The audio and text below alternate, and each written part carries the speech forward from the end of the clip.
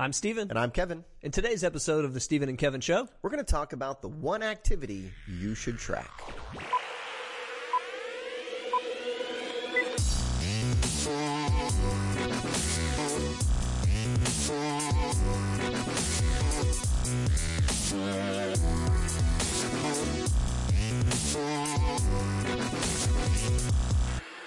Hello, everyone, and welcome back to the Steven and Kevin Show, episode 62. Today, we're going to be talking about tracking activity. In particular, we're going to pick one specific activity that we think you should be tracking this year. Yeah, so you can make the argument, maybe you track a few more, but if you're only going to track one, this is the one to track. So today, we're going to talk about some of the basics, like what is this activity we think you should track? We're going to talk about why you should track it. We're going to give you some examples of opportunities to score some points here. And we're also going to share why most of you are not going to do this. Before we do, very pessimistic look at this. Before we get into that today and into today's topic, I want to ask you, what are you doing social media wise, right? It's growing by the second. And do you have a robust social media presence? If you don't, you should probably consider outsourcing it to us. Yeah, whether it's LinkedIn or Facebook, we know the most advanced strategies specifically for financial advisors, and we can run them on your behalf for a low fee of $500 a month. That's a steal for what we're doing. So if the shoe fits, wear it. We'd love to hear from you. Cool. So let's get into it today. And the question on all of your minds is, okay, what is this activity that Steven and Kevin think that I should actually track? Yeah, so most people come to us for marketing advice. They want to know how I grow my business. When it comes to growing your business, it's hard to argue that social prospecting is one of the best ways to do it, leveraging your community involvement and connections to people to grow.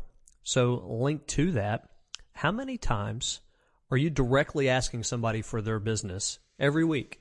Yeah, I love this metric, and this is one that we like to track with coaching clients because truly, it's one that a lot of people avoid doing, but it leads to a ton of success. Well, you see people track the wrong things when it comes to social prospecting. You're tracking things like how many times were you out and about, out in a boot, if you're in Canada. Were you in front of the right people and all? Oh, that's good stuff. It's the underlying reasons why people are successful in this. But ultimately, you've got to ask for the order. There are only so many people every year that are going to ask you for your business. Hey, Kevin, I know what you do. I've been meaning to call you about a meeting about our family's investments. That conversation, we wish it happened more often, but it doesn't happen that much. So you've got to stir the pot. We always see the two extremes when it comes to advisors and socially prospecting. One extreme is you have some advisors who are just too aggressive, right? They go out guns blazing and they're asking everyone for the business. And really, you might think, maybe it's a stereotype. You might think that there's a lot of advisors doing that, but really what we see is the opposite is true. The other extreme of, I'm not going to ask a lot of people for the business. I don't want to come across salesy. They know what I do, right? They're going to ask me at some point. And we know that just from coaching advisors for years and the research that we've done, that we have to find this medium ground, right? Like we have to find the middle where we are building enough relationships with people, and now we're starting to track converting them from social to business. Yeah, so we are not talking about existing clients. No. If I ask Kevin for his other account or, people try to rationalize all kinds of metrics. This is when we're clearly, for most people, it's outside of comfort zone. You've got to push yourself to do this oftentimes.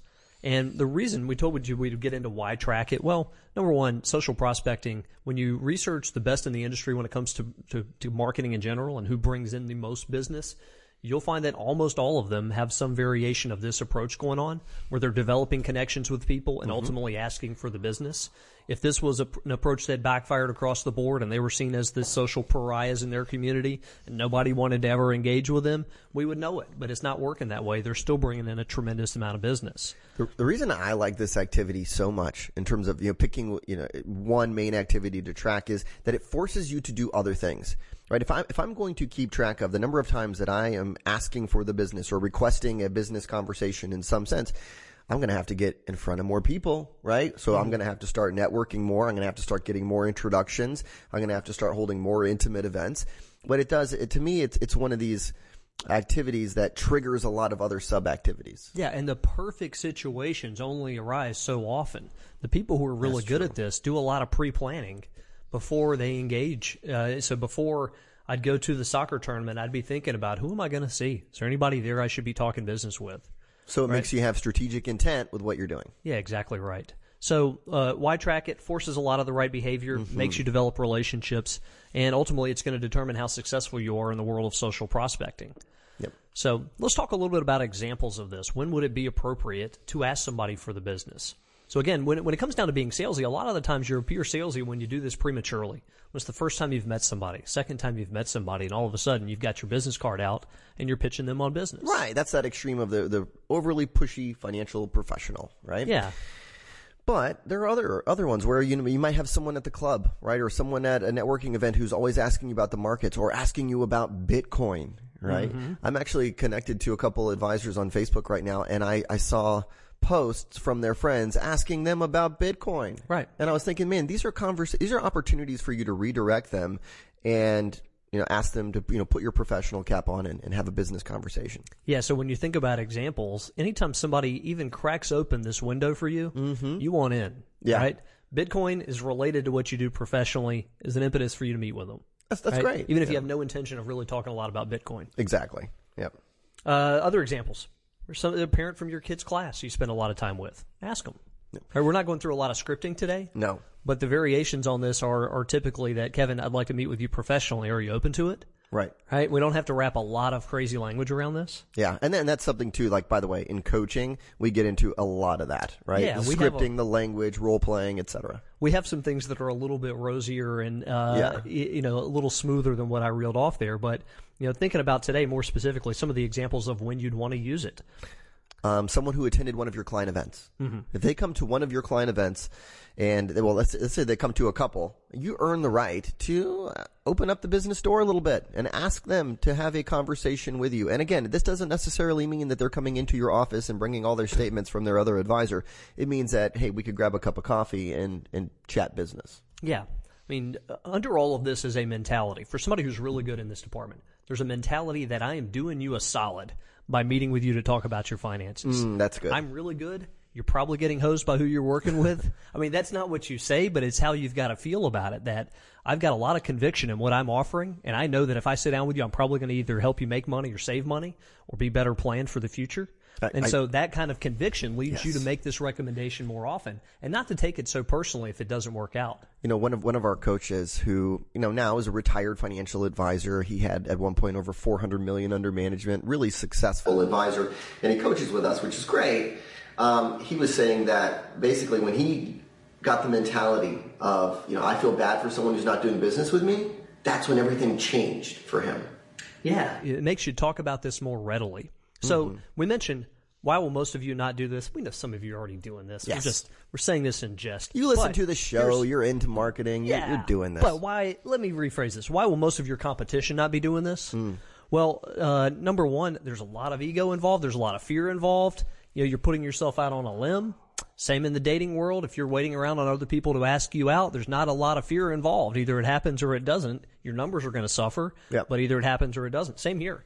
Like, you have to put yourself on the line to say, Kevin, would you like to come into my office? There's a chance Kevin's going to say, no, you idiot. Why would I want to work with you? But chances are, what's the worst thing that's going to happen? That's probably it. That's probably you probably just threw out the worst thing that's going to happen, right? No, idiot. But what's most likely going to happen is, they're hopefully going to take you up on it and say, sure, that sounds good. But if it is bad in some regard, they're probably going to say, no, I'm good. I'm taken care of. I feel comfortable with who I'm currently working with, which you're going to leave the door open and let them know that, hey, if you ever want a second set of eyes on what you're doing, let me know. Yeah. So number one, fear of rejection is one thing that holds people back. Even if it's subconsciously, it holds you back. What about ruining friendships? Yeah. Another one that, if it's somebody you're close with, you don't want things to be awkward going forward because you made this big pronouncement that you'd like to have them as a client and they said no and now it's awkward. Right. But there are ways to avoid that. I mean, what you find with, what I usually tell people is that there's nothing pressuring you for your closest friend in the whole world to really put it on them to do business with you. You can have a close circle of people that you say are off limits, but let's not make that circle so wide that it precludes everybody. Yes. Right? So push yourself a little bit to ask, knowing that the worst case scenario is that you can gracefully back out of this. Mm-hmm. So if I'm asking Kevin to do business, he's probably not going to call me an idiot and say no. Yeah. He's probably, if he doesn't want to work with me, just going to say, no, we're happy where we're at, but thank you for asking. I'm going to say, well, as Kevin mentioned, the offer stands. If you ever want somebody to take a look at it, happy to do it. Exactly. And then you change the topic. Yeah, we're getting back to, will you get me another beer, or you're watching the game next weekend? Exactly. And so look, this year we think this is the one activity you should track. It's going to force you to do a lot of other things. It's out of comfort zone, but this is an activity that drives results without a doubt. Absolutely. And when you think about how you achieve more as a financial advisor, it's not usually an overhaul of what you're doing. No. It's usually a couple of course corrections that you really stick with, and we hope this is one of them.